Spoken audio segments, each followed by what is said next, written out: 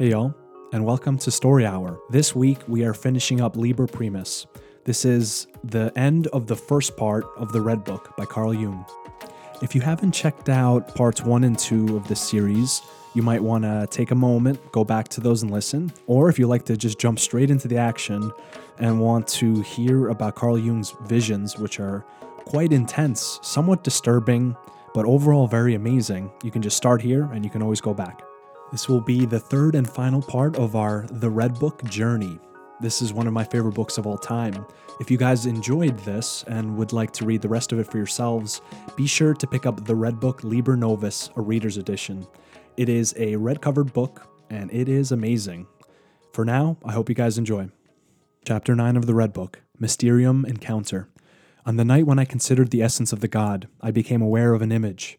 I lay in a dark depth. An old man stood before me. He looked like one of the old prophets. A black serpent lay at his feet. Some distance away I saw a house with columns. A beautiful maiden steps out of the door. She walks uncertainly, and I see that she is blind. The old man waves to me, and I follow him to the house at the foot of the sheer wall of rock. The serpent creeps behind us. Darkness reigns inside the house. We are in a high hall with glittering walls. A bright stone the color of water lies in the background. As I look into its reflection, the images of Eve, the tree, and the serpent appear to me. After this, I catch sight of Odysseus and his journeys on the high seas. Suddenly, a door opens on the right, onto a garden full of bright sunshine. We step outside, and the old man says to me, "Do you know where you are?" I say, "I am a stranger here, and everything seems so strange to me, anxious as in a dream. Who are you?" "I am Elijah, and this is my daughter Salome."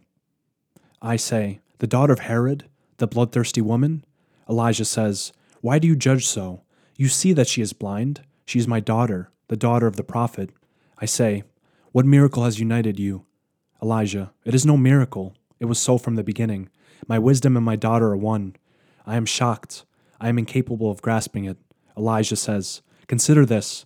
Her blindness and my sight have made us companions through eternity." I say, "Forgive my astonishment. Am I truly in the underworld?" Salome says, "Do you love me?" "How can I love you? How do you come to this question?" I see only one thing. You are Salome, a tiger. Your hands are stained with the blood of the Holy One. How should I love you? Salome says, "You will love me." I? Love you? Who gives you the right to such thoughts? Salome says, "I love you." I say, "Leave me be. I dread you, you beast." Salome, "You do me wrong. Elijah is my father, and he knows the deepest mysteries. The walls of his house are made of precious stones. His wells hold healing water, and his eyes see the things of the future. And what wouldn't you give for a single look into the infinite unfolding of what is to come? Are these not worth a sin for you?" I, "Your temptation is devilish. I long to be back in the upper world. It is dreadful here. How oppressive and heavy is the air." Elijah, "What do you want? The choice is yours." I, "But I do not belong to the dead. I live in the light of day. Why should I torment myself here with Salome? Do I not have enough of my own life to deal with?" Elijah says, "You heard what Salome said." I say, "I cannot believe that you, the prophet, can recognize her as a daughter and a companion. Is she not engendered from heinous seed? Was she not vain greed and criminal lust?" He replies, "But she loved a holy man." I say, "And shamefully shed his precious blood?" He replies, "She loved the prophet, who announced the new God to the world. She loved him. Do you understand that? For she is my daughter." I say, "Do you think that because she is your daughter, she loved the prophet and John, the father?" He replies, "By her love shall you know her." "But how did she love him? Do you call that love?" I say. Elijah says, "What else was it?" I am horrified. Who wouldn't be horrified if Salome loved him? He replies, "Are you cowardly? Consider this. I and my daughter have been one since eternity." I say, "You pose dreadful riddles. How could it be that this unholy woman and you, the prophet of your God, could be one?" Elijah replies, "Why are you amazed? But you see it. We are together." I say, "What my eyes see is exactly what I cannot grasp. You, Elijah, you are a prophet, the mouth of God, and she a bloodthirsty horror. You are the symbol of the most extreme contradiction." Elijah says, "We are real and not symbols."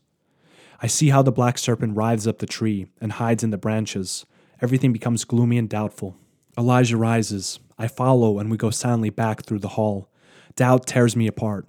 It is also unreal, and yet a part of my longing remains behind. Will I come again? Salome loves me. Do I love her? I hear wild music, a tambourine, a sultry moonlit night, the bloody staring head of the Holy One. Fear seizes me. I rush out. I am surrounded by the dark night. It is pitch black all around me. Who murdered the hero? Is this why Salome loves me? Do I love her, and did I therefore murder the hero? She is one with the prophet, one with John, but also one with me? Whoa, was she the hand of the god? I do not love her. I fear her.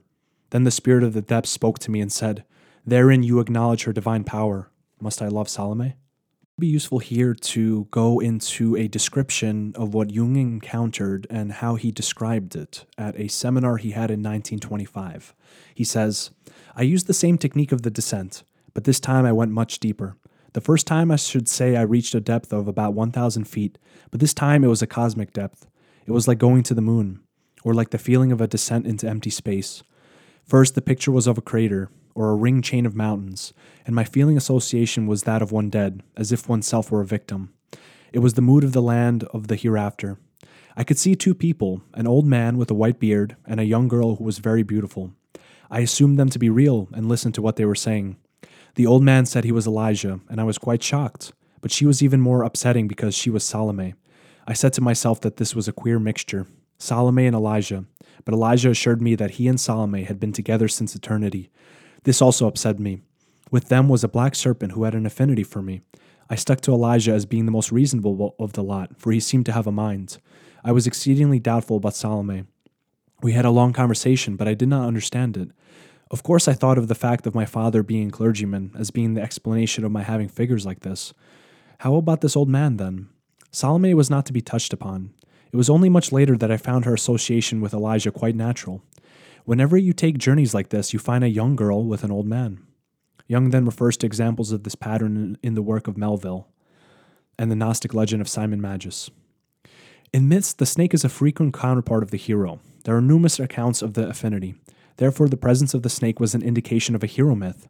Of Salome, he said, Salome is an anima figure, blind because, though connecting the conscious and unconscious, she did not see the operation of the unconscious. Elijah is the personification of the cognitional element, Salome of the erotic. Elijah is the figure of the old prophet filled with wisdom. One could speak of these two figures as personifications of Logos and Eros very specifically shaped.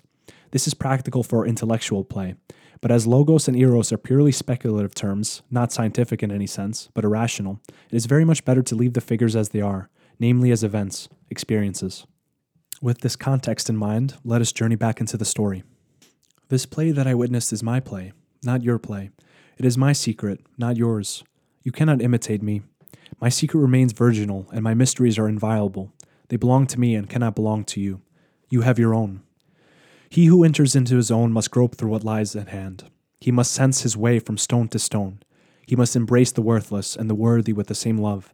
A mountain is nothing, and a grain of sand holds kingdoms, or also nothing. Judgment must fall from you, even taste, but above all pride, even when it is based on merit. Utterly poor, miserable, humiliated, ignorant, go on through the gate. Turn your anger against yourself, since only you stop yourself from looking and from living. The mystery play is soft like air and thin smoke, and you are raw matter that is disturbingly heavy. But let your hope, which is your highest good and highest ability, lead the way and serve you as a guide in the world of darkness, since it is of like substance with the forms of the world. The scene of the mystery play is a deep place, like the crater of a volcano. My deep interior is a volcano that pushes out the fiery, molten mass of the unformed and the undifferentiated. Thus my interior gives birth to the children of chaos, of the primordial mother. He who enters the crater also becomes chaotic matter. He melts. The formed in him dissolves and binds itself anew with the children of chaos, the powers of darkness, the ruling and the seducing, the compelling and the alluring, the divine and the devilish. These powers stretch beyond my certainties and limits on all sides, and connect me with all forms and with all distant beings and things, through which the inner tidings of their being and their character develop in me. Because I have fallen into the source of chaos, into the primordial beginning, I myself become smelted anew in the connection with the primordial beginning, which at the same time is what has been and what is becoming.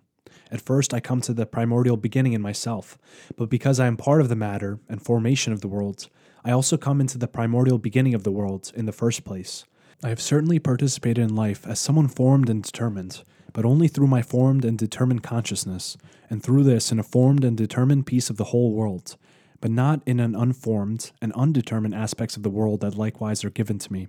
Yet it is given only to my depths, not to my surface, which is formed and determined consciousness. The powers of my depths are predetermination and pleasure. Predetermination or forethinking is Prometheus, who without determined thoughts brings the chaotic to form, and definition, who digs the channels and holds the object before pleasure. Forethinking also comes before thought, but pleasure is the force that desires and destroys forms without form and definition. It loves the form in itself that it takes hold of, and destroys the forms that it does not take. The forethinker is a seer, but pleasure is blind. It does not foresee, but desires what it touches. Forethinking is not powerful in itself, and therefore does not move, but pleasure is power, and therefore it moves. Forethinking needs pleasure to be able to come to form. Pleasure needs forethinking to come to form, which it requires.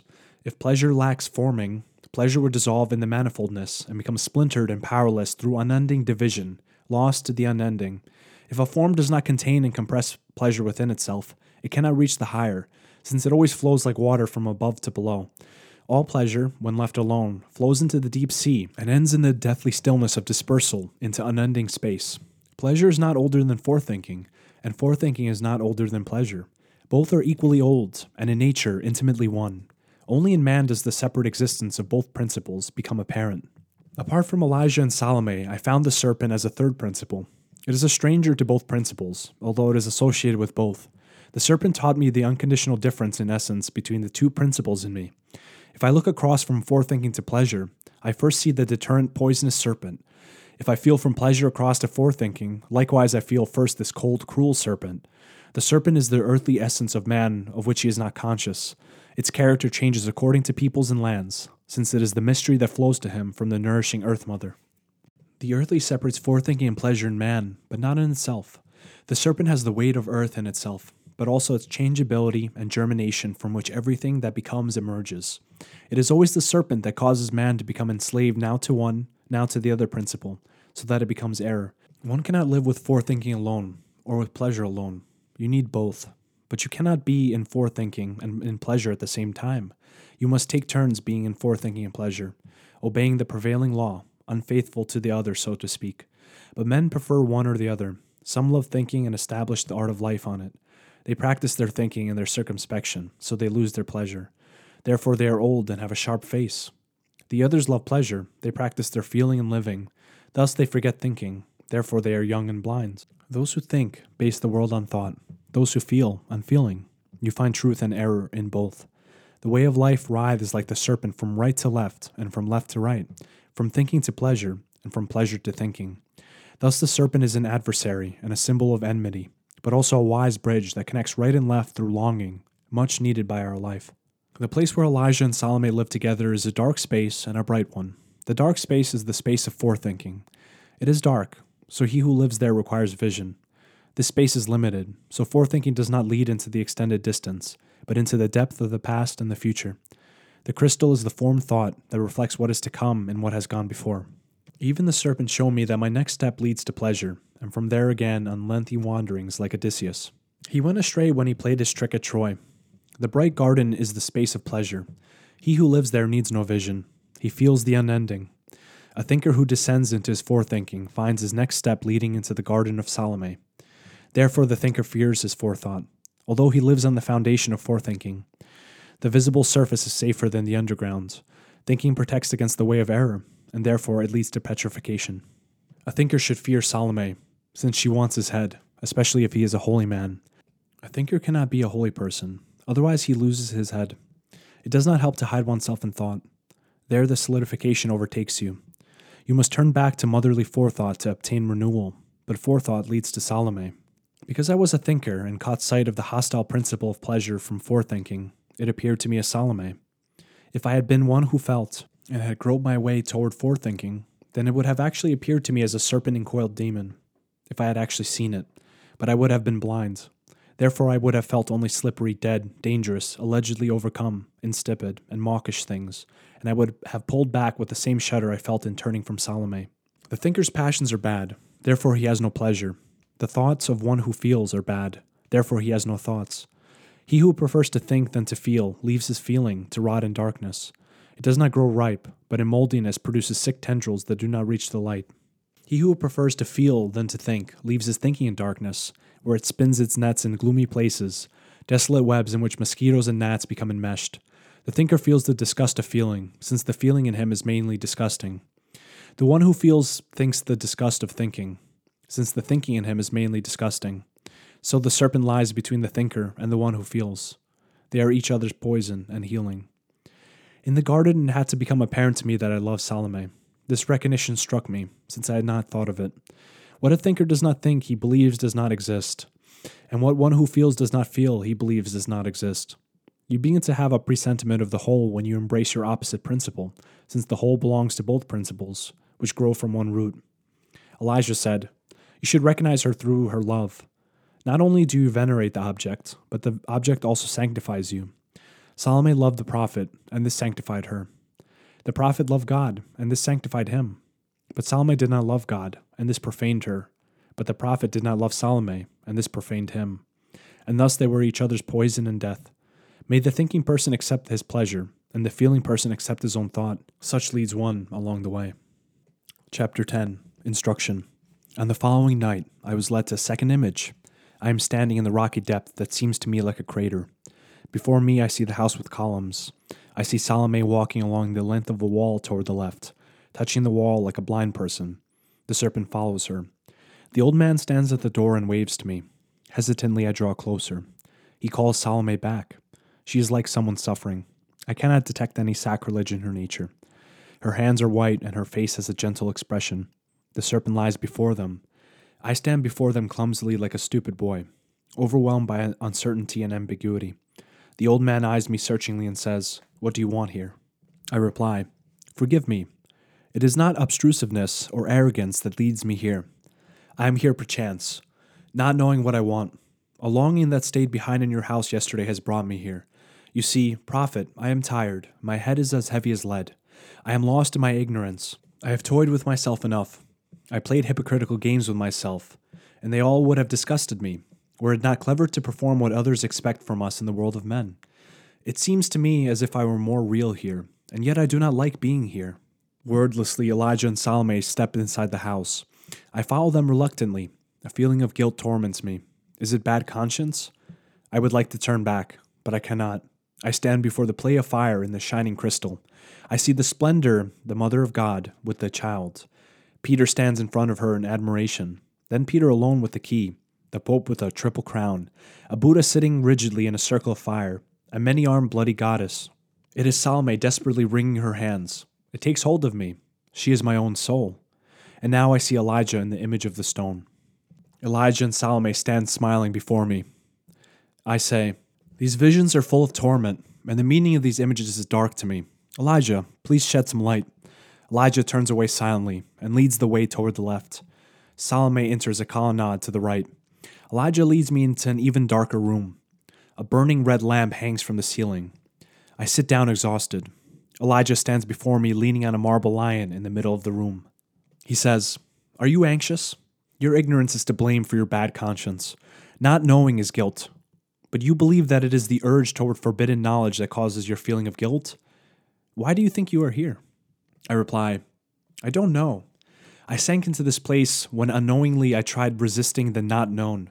So here I am, astonished and confused, an ignorant fool. I experienced strange things in your house, things that frighten me and whose meaning is dark to me." He says, "If it were not your law to be here, how would you be here?" I say, "I'm afflicted by fatal weakness, my father." You are evasive. You cannot extricate yourself from the law. How can I extricate myself from what is unknown to me, which I cannot reach with either feeling or presentiment? He says, "You're lying. Do you not know that you yourself recognize what it means if Salome loves you?" I say, "You're right." A doubtful and uncertain thought arose in me, but I've forgotten it again. Elijah says, "You have not forgotten it. It burned deep inside of you. Are you cowardly? Or can you not differentiate this thought from your own self, enough so that you wish to claim it for yourself?" I say, "The thought went too far from me, and I shun far-fetched ideas. They are dangerous, since I am a man, and you know how much men are accustomed to seeing thoughts as their very own, so that they eventually confuse them with themselves. He said, "Will you therefore confuse yourself with a tree or animal, because you look at them and because you exist with them in one and the same world? Must you be your thoughts, because you are in the world of your thoughts? But your thoughts are just as much outside yourself as trees and animals are outside your body." I say, "I understand. My thought world was for me more word than world. I thought of my thought world. It is I." He replies, "Do you say to your human world and every being outside of you, you are I?" I say, "I stepped into your house, my father, with the fear of a schoolboy, but you taught me salutary wisdom. I can also consider my thoughts as being outside myself. That helps me to return to that terrible conclusion that my tongue is reluctant to express. I thought that Salome loves me because I resemble John or you. This thought seemed unbelievable to me. That's why I rejected it and thought that she loves me because I'm really quite opposite to you, that she loves her badness in my badness. This thought was devastating." Elijah is silent. Heaviness lies on me. Then Salome steps in, comes over to me, and lays her arm around my shoulder. She takes me for her father in whose chair I sat. I dare neither move nor speak. She says, "I know that you are not my father. You are his son, and I am your sister." "You, Salome, my sister?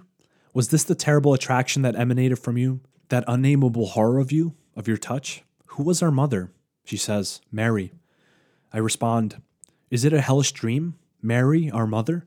What madness lurks in your words? The mother of our Savior? Our mother? When I crossed your threshold today, I foresaw calamity. Alas, it has come. Are you out of your senses, Salome?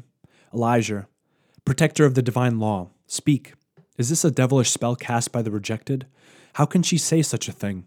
Or are you both out of your senses? You are symbols and Mary is a symbol. I am simply too confused to see through you now." Elijah responded, "You may call us symbols for the same reason that you can also call your fellow men symbols, if you wish to. But we are just as real as your fellow men. You invalidate nothing and solve nothing by calling us symbols." I responded, "You plunge me into terrible confusion. Do you wish to be real?" He responded, "We are certainly what you call real. Here we are, and you have to accept us. The choice is yours." I am silent. Salome has removed herself. Uncertainly, I look around.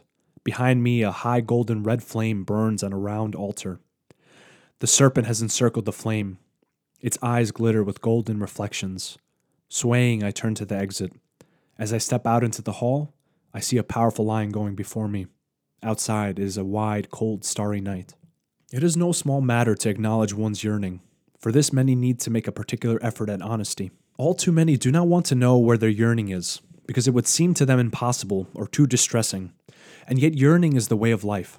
If you do not acknowledge your yearning, then you do not follow yourself, but go on foreign ways that others have indicated to you. So you do not live your life, but an alien one. But who should live your life if you do not live it? It is not only stupid to exchange your own life for an alien one, but also a hypocritical game, because you can never really live the life of others. You can only pretend to do it, deceiving the other and yourself, since you can only live your own life. If you give up yourself, you live in it, in others. Thereby you become selfish to others, and thus you deceive others. Everyone thus believes that such a life is possible. It is, however, only apish imitation. Through giving into your apish appetite, you infect others, because the ape stimulates the apish, so you turn yourself and others into apes. Through reciprocal imitation, you live according to the average expectation. The image of the hero was set up for all in every age through the appetite for imitation. Therefore the hero was murdered, since we have all been aping him. Do you know why you cannot abandon apishness? For fear of loneliness and defeat. To live oneself means to be one's own task. Never say that it is a pleasure to live oneself. It will be no joy, but a long suffering, since you must become your own creator. If you want to create yourself, then you do not begin with the best and the highest, but with the worst and the deepest. Therefore say that you are reluctant to live yourself. The flowing together of the stream of life is not joy but pain, since it is power against power, guilt, and shatters the sanctified. The image of the Mother of God with the child that I foresee indicates to me the mystery of the transformation. If forethinking and pleasure unite in me, a third arises from them, the divine Son, who is the supreme meaning, the symbol, the passing over into new creation. I do not myself become the supreme meaning, or the symbol, but the symbol becomes in me such that it has substance, and I mine. Thus I stand like Peter in worship before the miracle of the transformation, and the becoming real of the God in me. Although I am not the son of the God myself, I represent him nevertheless, as one who was a mother to the god, and one therefore to whom in the name of the god the freedom of the binding and loosing has been given. The binding and loosing take place in me, but insofar as it takes place in me, and I am a part of the world, it also takes place through me in the world, and no one can hinder it. It doesn't take place according to the way of my will, but in the way of unavoidable effect. I am not master over you, but the being of the God in me. I lock the past with one key, with the other I open the future. This takes place through my transformation. The miracle of transformational commands. I am its servant, just as the Pope is. You see how incredible it was to believe such of oneself. It applies not to me, but to the symbol. The symbol becomes my lord and unfailing commander.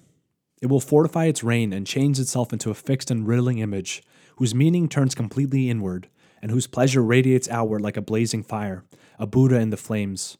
Because I sink into my symbol to such an extent, the symbol changes me from my one into my other, and that cruel goddess of my interior, my womanly pleasure, my own other, the tormented tormentor, that which is to be tormented. I have interpreted these images, as best I can, with poor words. In the moment of your bewilderment, follow your forethinking and not your blind desire, since forethinking leads you to the difficulties that should always come first. They come nevertheless. If you look for a light, you will fall first into an even deeper darkness. In this darkness, you find a light with a weak reddish flame that gives only a low brightness, but it is enough for you to see your neighbor. It is exhausting to reach this goal that seems to be no goal, and so it is good. I am paralyzed and therefore ready to accept. My forethinking rests on my lion, my power. I held to the sanctified form, and didn't want to allow the chaos to break through its dams. I believed in the order of the world, and hated everything disorganized and unformed.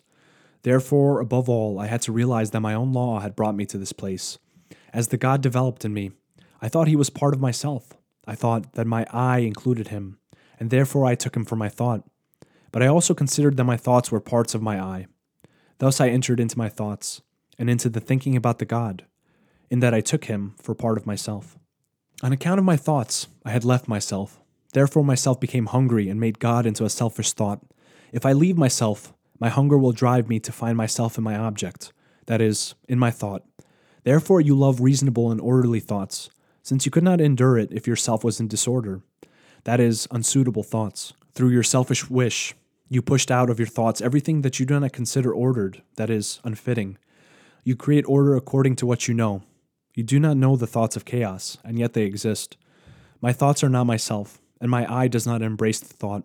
Your thought has this meaning and that, not just one, but many meanings. No one knows how many. My thoughts are not myself, but exactly like the things of the world, alive and dead.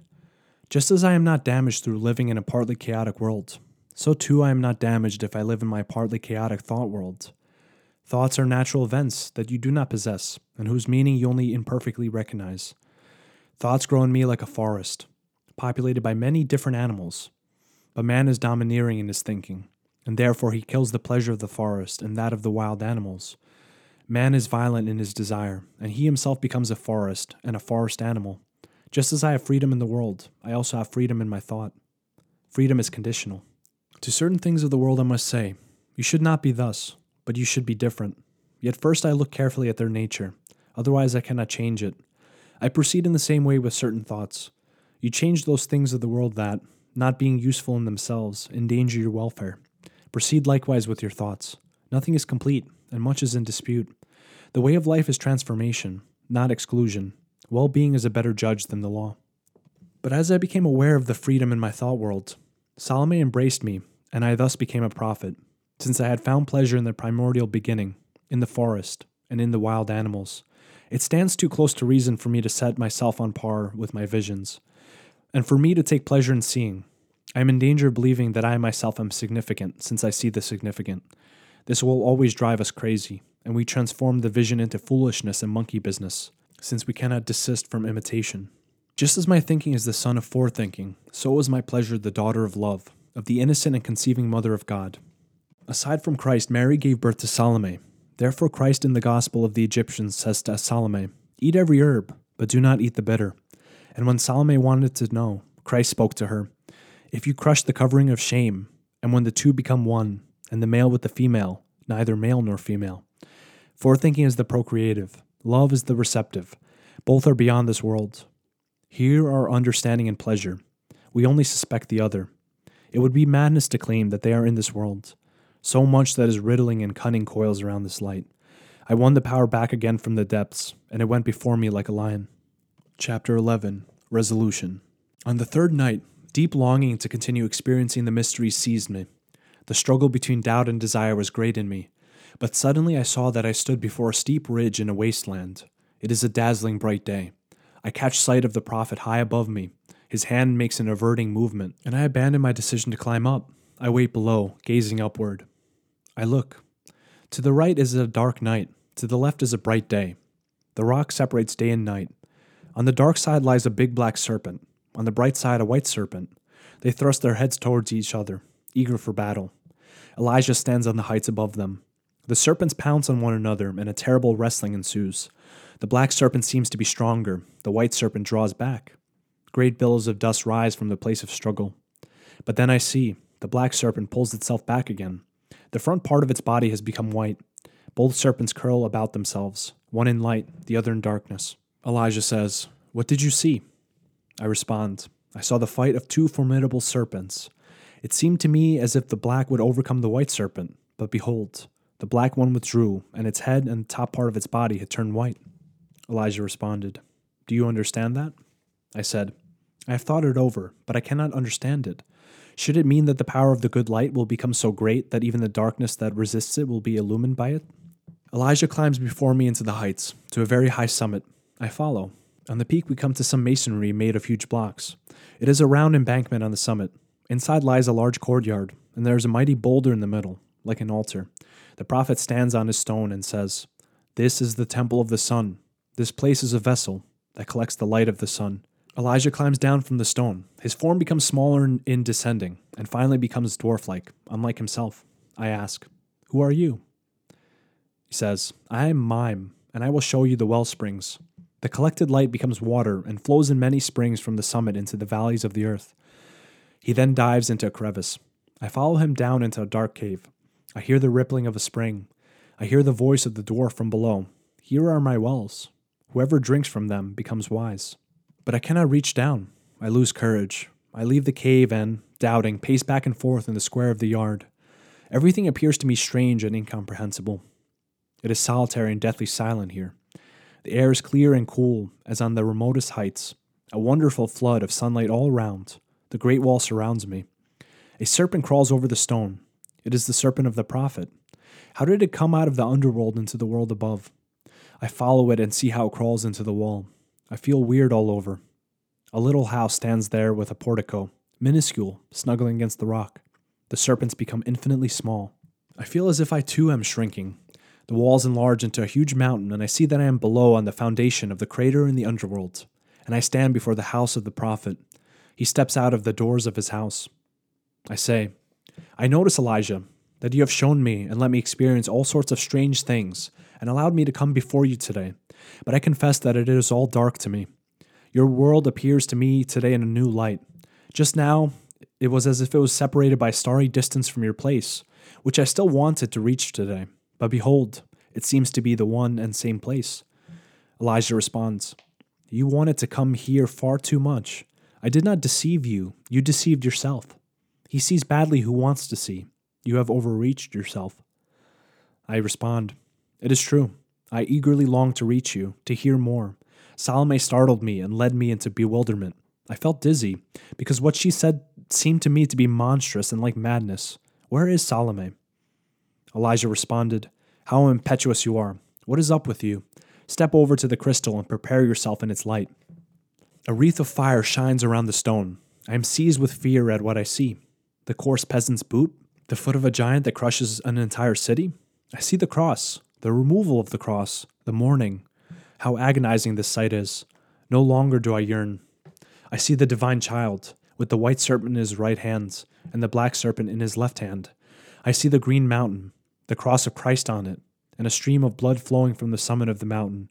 I can look no longer. It is unbearable. I see the cross and Christ on it in his last hour in torment. At the foot of the cross, the black serpent coils itself.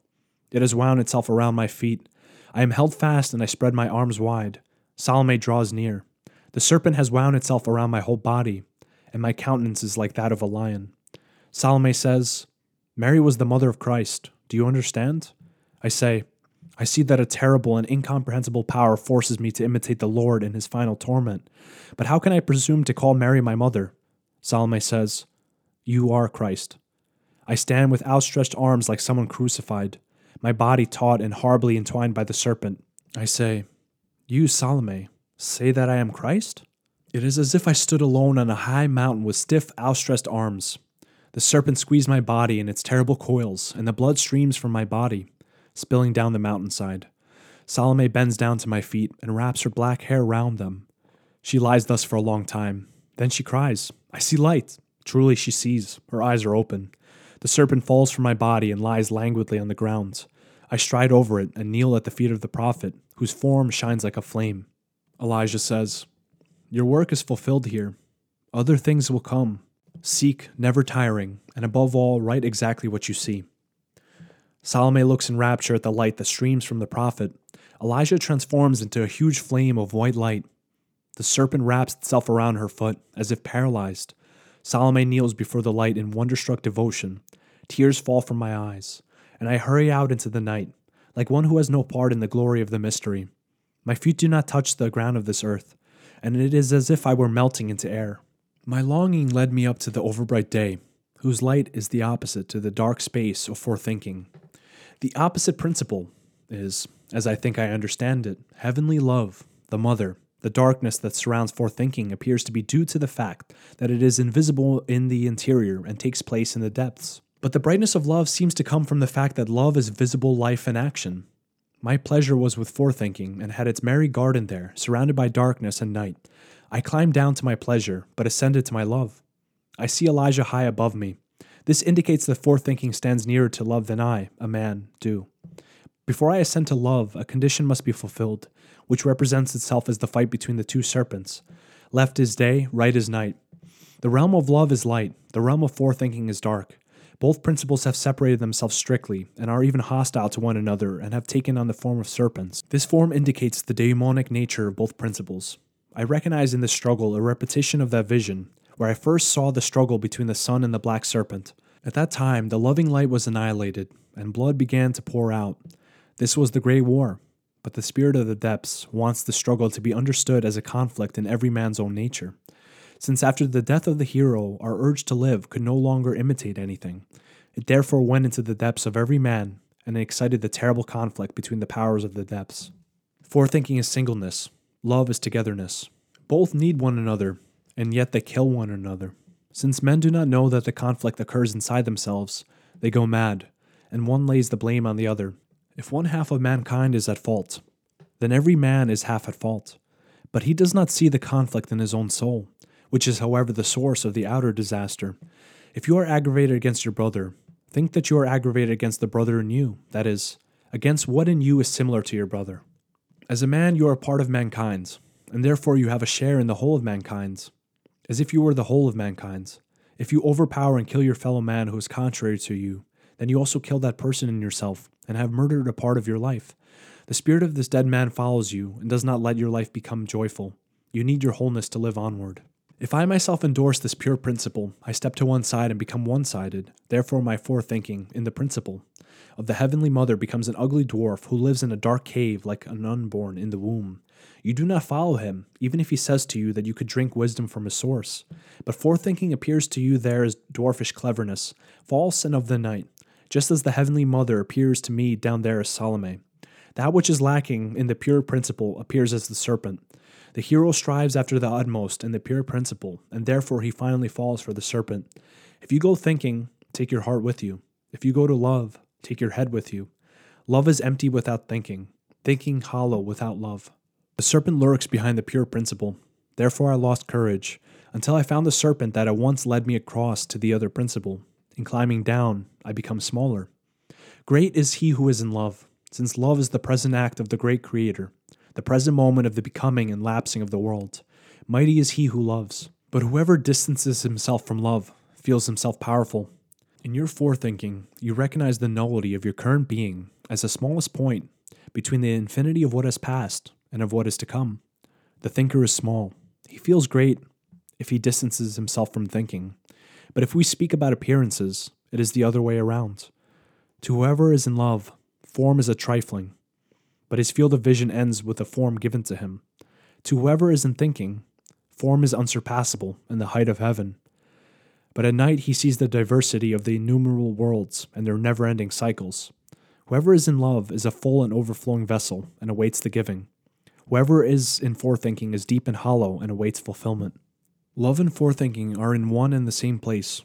Love cannot be without forethinking, and forethinking cannot be without love.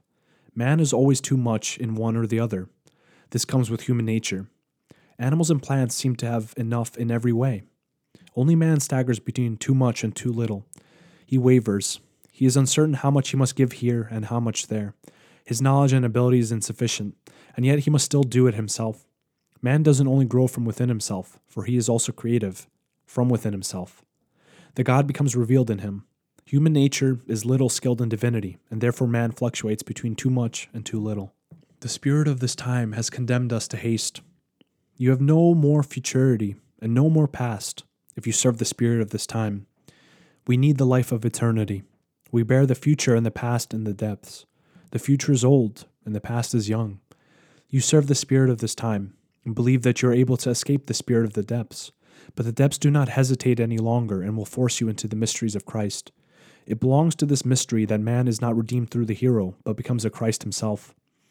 The antecedent example of the saints symbolically teaches us this.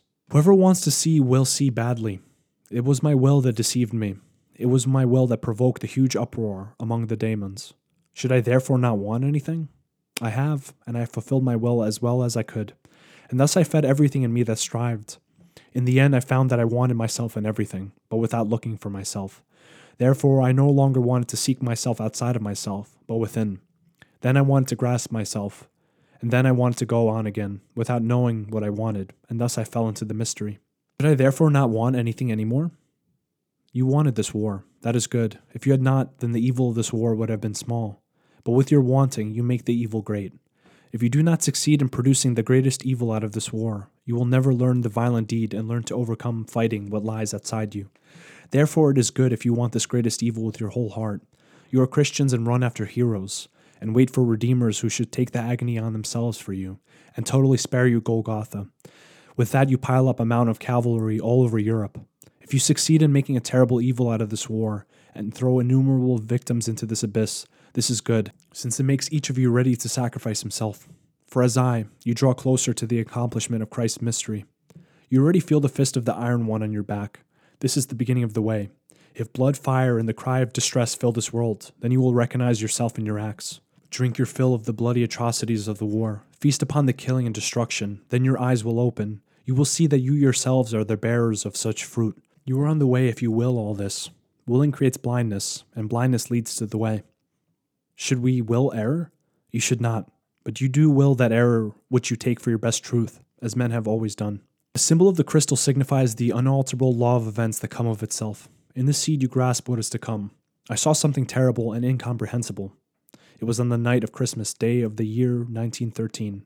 I saw the peasant's boot, the sign of the horrors of the peasant war, of murdering incendiaries and of bloody cruelty. I knew to interpret the sign for myself as nothing but the fact that something bloody and dreadful lay before us. I saw the foot of a giant that crushed a whole city. How could I interpret this sign otherwise? I saw that the way to self-sacrifice began here. They will all become terribly enraptured by these tremendous experiences, and in their blindness will want to understand them as outer events. It is an inner happening. That is the way to the perfection of the mystery of Christ, so that the people learn self-sacrifice. May the frightfulness become so great that it can turn men's eyes inward, so that their will no longer seeks the self in others, but in themselves. I saw it. I know that this is the way. I saw the death of Christ, and I saw his lament. I felt the agony of his dying, of the great dying. I saw a new God, a child, who subdued demons in his hand. The God holds the separate principles in his power. He unites them. The God develops through the union of the principles in me. He is their union. If you will one of these principles, so you are in one, but far from your being other. If you will both principles, one and the other, then you excite the conflict between the principles, since you cannot want both at the same time. From this arises the need. The God appears in it. He takes your conflicting will in his hand, in the hand of a child whose will is simple and beyond conflict. You cannot learn this. It can only develop in you. You cannot will this. It takes the will from your hand and wills itself. Will yourself. that leads to the way. But fundamentally, you are terrified of yourself, and therefore you prefer to run to all others rather than to yourself. I saw the mount of the sacrifice, and the blood poured in streams from its sides. When I saw how pride and power satisfied men, how beauty beamed from the eyes of women when the great war broke out, I knew that mankind was on the way to self-sacrifice. The spirit of the depths had seized mankind and forces self-sacrifice upon it. Do not seek the guilt here or there. The spirit of the depths clutched the fate of man unto itself, as it clutched mine. He leads mankind through the river of blood to the mystery. In the mystery, man himself becomes the two principles, the lion and the serpent. Because I also want my being other, I must become a Christ. I am made into Christ, I must suffer it. Thus the redeeming blood flows. Through the self-sacrifice my pleasure is changed, and goes above into its higher principle. Love is sighted, but pleasure is blind. Both principles are one in the symbol of the flame. The principles strip themselves of human form. The mystery showed me in images what I should afterward live. I did not possess any of those boons that the mystery showed me, for I still had to earn all of them. End of part 1. Wow. All I can say is that was very intense. Especially that section where he talks about the Great War, also known as World War I to us, as World War II followed. He had not known during this time that it would. He talks about it being an inner psychological event, basically, that was expressed on an outer world scale. And he talks of these terrible atrocities that were committed as actually somehow being a necessary aspect of human growth. Now, he doesn't condone the war, but he seems to point out that there's some great spiritual lesson to be learned from it. It's interesting also to note that shortly thereafter, World War II broke out, and World War I was no longer known as the Great War. So perhaps the lesson wasn't learned. We certainly live in times of conflict, where it seems like any moment a large-scale battle or something of the like can take place. What Carl Jung tells us is to not focus so much about the external world, what's going on in politics, what's going on with different conflicts, but to look within ourselves for where that conflict is and deal with it there. I think that's his deepest point here, that we need to look within, as many of the spiritual traditions have said, and find a resolution of the conflict in there, rather than trying to find peace outside in the world. I think this is a really deep insight. The thing he says at the end, too, about all of these visions being shown to him, but that he had not earned any of them, is particularly interesting. I think he's indicating that there was almost a vision of a prophecy of what his life could be, but he still had to walk the path. And I think that's an amazing metaphor for how our lives can be, especially in the things that we might see in our dreams, in visions we have during sleep, things of those nature, that just because we dream of it or believe in it doesn't mean we're there yet. Just because we read it in a book, just because we have an ideal doesn't mean we're there yet, but we still have to walk the path. And the path is, as he says, not an imitation of Christ, as he talks about. The path is becoming Christ-like oneself. I think that rings very true in these days, that simply mimicking great people, religious people, is not enough, but you yourself have to walk your own version of their path. What he also mentions, which is pretty scary, is that that path can be filled with much suffering, and that it's not only bliss and happiness, like the New Age movement has led us to believe, that the path is actually filled with much suffering, much pain, much confusion and doubt. But I think that is what is particularly powerful about it, because that means if you're not feeling great about your life, or you feel like you're doing everything you can, but you're still in a dark place, you're not necessarily wrong. There's not anything you're necessarily doing wrong. But there is something you can do to look within yourself and see what the meaning of it is and what's your way forward. That our bad feelings or our bad moods, negative circumstances can actually lead to a much greater wisdom for ourselves if we see them in the correct way. And I think that's the beauty of the Red Book, that he details a journey that Carl Jung took into his own psyche, and how the rest of his life, he said himself, was an elaboration on the visions that he saw. So much of his scientific works that he wrote on psychology, including writing papers on archetypes, ideas like anima and animus, the shadow, the personality types that later became Myers-Briggs. All these ideas, he said himself, came from these visions that he had when he was using this technique called active imagination, which is essentially a technique that is kind of similar to what may be known now as manifesting, but it has a little bit of a different aim. So it has to do with visualizing something occurring in your minds and then kind of getting into that vision. This is basically what he did, and it seems, at least from this book, that he actually had these visions, that these weren't just in his imagination, but he actually saw these things because of how diligently he practiced this kind of imagination. And the responses of the characters in the book, like Elijah and Salome, which you can look into on your own if you want to Wikipedia those names, and you'll get a better understanding of who he's referring to. These are characters from the biblical tradition. And the fact that he recoils in horror at Salome, if you look up her name, you'll see why that is the case. And the mention of John the Baptist is in there, and also of Elijah. He's associated with the flaming chariot at times in the biblical tradition. So I hope you guys enjoyed this reading, and be sure to check out the Red Book Liber Novus, a reader's edition. It is edited with an introduction by Sanu Shamdasani, who's a scholar of Carl Jung's work. It's translated by Mark Kybers, John Peck, and also Sanu Shamdasani, a publication of Film and Series in association with the Foundation of the Works of Carl Jung. So if you guys enjoy the Story Hour or the Herbal Hour podcast, be sure to check us out on Apple Podcasts, Herbal Hour. Give us a subscribe, a review, maybe a comment about what you liked, what you want to hear. We also have a homepage website. It's herbalhourpodcast.com. And we're on Spotify. For some people I know have told me that they like Spotify for podcasts. And check our videos out on YouTube on the Herbal Hour podcast channel. Hope to see you guys there. Thanks for listening.